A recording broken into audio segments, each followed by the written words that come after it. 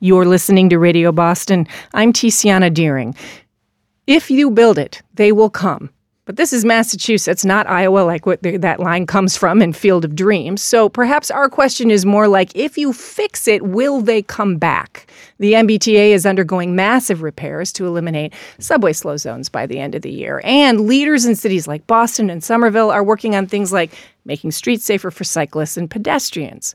Here's the thing, though. Unless communities buy into these changes, could it be for naught? Here in Studio 2 to discuss, Stacey Thompson, Executive Director of the nonprofit Livable Streets, and Frank Lowenstein, Director at the conservation group organization RARE. Frank, welcome. Thank you. Very happy to be here. Great to have you. And Stacey, welcome back. Thanks for having me back. So, if the idea is that you've got the infrastructure, right? But people, the business community, advocacy groups all have to have buy-in.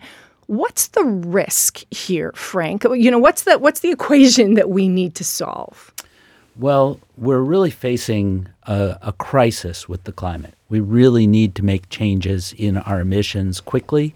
Later is too late. And so transportation is a big part of the picture. 37% of our emissions here in Massachusetts come from use of vehicles. And so how we shift that makes a huge difference, and we need to do it fast. So collectively, we need to come together. We need individuals to make a difference. We need our government to make a difference. We need corporations to make a difference. So there's the stakes, Stacey Thompson, and your organization's called Livable Streets, right? So it's kind of sitting right there in the name for us as well. There's the stakes. We talk a lot. You're one of our regulars when we talk about the MBTA and our whole infrastructure. And we've talked repeatedly about, are we going to become a transit-oriented state? I often, pitch that as an infrastructure question. But the use question is about culture. It's about what our businesses encourage their employees to do. It's about whether people abandon cars after more of them having bought them, et cetera. Yeah, so I think that it is about culture, but I wouldn't want to underestimate. You have to give people the options for them to choose in the first place. And what I mean by that is, for some individuals, if their T ride goes from 30 minutes to an hour and a half, and they have the financial means to take an Uber, that means that they, are going to do that because they need to pick their kids up from daycare. They need to go to the grocery store. They need to run errands, right? That is about choice. And so I think even if their employer gives them an incentive, we need to make sure that they have that the T is a better option than spending money on an Uber or a Lyft, or is a better option than making a long-term investment in a fossil fuel vehicle. So building walkable, bikeable, functional transit is about creating an infrastructure so that people are incentivized to make those choices that impact the climate. So here's where we're at. We're having a conversation with Stacey Thompson of Livable Streets and Frank Lowenstein of the conservation group RARE about this two parts, right? One is get that MBTA back to at least where it was, if not further forward. And two, change the culture of usage to reduce traffic, improve emissions, and get ourselves to both the healthy environment and sort of the healthy transit culture that many organizations, businesses, elected members of our legislature and in the administration want. So let's do two things quickly, Frank. The first is, are you seeing changes in behavior that you find hopeful, and what are they? Yeah, absolutely. So people, when you think about behavior, people underestimate their own power. The single most important thing shaping what we do is social norms and what we think is expected of us by the people who are close to us in our social network. So if you are a fan of the T, speak up. Change the narrative. There's a lot of negative news about the T. I personally love the fact that I can bike to the T, stick my bike on the front of a bus, and get off at the other end and bike off into a different place. So we are seeing some positive changes in behavior.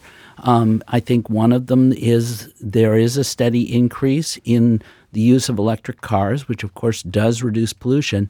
That is not exactly fully accessible to everybody. And so that's not a full solution to the problem. We need the kinds of solutions Stacey was talking about too. So the other question for you before I go back to Stacey is, do we know, is there data to tell us one way or another, whether messages about climate actually will change people's behavior, are part of these social norms and social pressures that over time, and again, stipulated the part Stacey said about, well, people will make practical decisions that we've got to affect too, and we'll come back to that in a minute.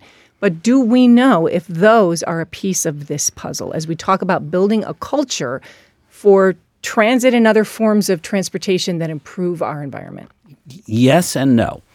So the yes is 72% of Americans now are deeply concerned about climate change, as they should be. And more than 2/3 of Americans say they feel some obligation personally to take action. So that's great. When you message about climate, we find that direct messages about the importance of action now for preserving a livable climate for our children and grandchildren, those are the most impactful. And those are actually more impactful than talking about the cost savings of various climate actions, which, an electric car long-term is cheaper than a gas-powered car. So, it's those messages that say, we're all in this together. We share a climate. We share a city.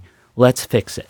So that it puts a couple of other questions on my mind, Stacey, and it's the picture that we're painting here in the room, right? And the burning question, the reason that we wanted to have this conversation when we're spending so much time, especially over the last year or so, on transit, on the MBTA, on what's happening on our roads and bridges, et cetera, is we've been talking fix. But then the question is use, right? That's why we're doing this conversation. When we build habits in people organize their lives around those habits. Yep. And it gets harder to change. My knees buckled the other day when it really hit me for the first time. The March 2024 is around the corner, and that will be 4 years since the start of the coronavirus pandemic. Yep. That is a long time of changes of all kinds of behaviors. And I don't know how to think about what the tail on that is, even if everything were working, chef's kiss. Yeah. I think from a transit and mobility perspective, we are still stuck in this idea that we're trying to get back to 2019. We are not going back to 2019. The way that they move, when they move, and where they are going has changed fundamentally. The solutions related to reducing emissions have not changed fundamentally. And so what that is teaching us in some ways is that we need to double down on the things that we knew worked in 2019, but maybe need to think about them a little differently. Give me an example. For example, the commuter rail. People are still coming into downtown Boston, but what we're seeing now is that they're only coming in a day or two a week. And if they already own a vehicle, they're choosing to drive. The way we could fix that is by changing the hours. So it's not just 9 to 5. A lot of people are, going in a little earlier, a little later because their employers give them flexibility. So running true regional rail every 20 minutes, reducing the price of commuter rail so that it is much cheaper than paying for parking downtown. Those are simple fixes, but it aligns with the reality now so that when people are getting on the commuter rail 2 days a week, they're always choosing the commuter rail because it's a better choice. They might still take their car to the grocery store because they can't carry all of those groceries. They may put their kid on a bike to go to the playground because it's only a half mile away, and we need to build bike infrastructure for that, right? So we have those reducing behaviors, but it's incentivizing a lifestyle where people are making the appropriately sized choice and making sure that those low emission choices, transit, walking, and biking, are the easiest, safest, and most affordable. So we're speaking with Stacey Thompson of Livable Streets, Frank Lowenstein of the conservation group RARE, looking at both infrastructure and culture to create the kind of commonwealth that works in transportation, transit, environment, the way that keeps us healthy, functioning, economically viable in tomorrow, right? Frank, one of the other things that strikes me as we're having this conversation is the profound difference between a Boston, a Worcester, even a Lynn or a Lowell, and let's say Milton or, I'm trying to pick, some suburban areas, right? Winchester, Hingham, right? Yeah. And I pick Hingham because, of course, we've got waterways, right, as well. Are the answers, it really depends, or are there a set of universal strategies for behavior change, for social norms? Does it matter where you are and what your local infrastructure looks like? Yes, of course it does matter. Choice architecture, what's available to you, makes a huge difference. But there's some consistencies, and as an avid biker myself, we've seen the spread of bikeways and bike routes into some of the rural areas. The state's done a lot of investment in that, and it's paid off. So even in some of the rural areas, you can still think that you have choices. So generally speaking, behavior scientists tell us that there's three things that are going to shape behavior. There's social norms, which we already spoke about a little bit. And again, speak up. Tell your friends what matters to you. There's friction. How easy is it? How difficult is it? Stacy mentioned that. And the third is efficacy, self-efficacy. You have to believe that you can do it and that it will make a difference if you do. So if you ride your bike to the commuter rail and take it into the city, you have to believe that not only is that going to work for you, but also that if you do that, maybe it's going to make it easier for your partner or your spouse who still has to drive because they're going somewhere else, because there'll be less congestion on the streets. So last question for you, Stacy Thompson. You used that example a few minutes ago. Employers changed, so now the commuter rail needs to change.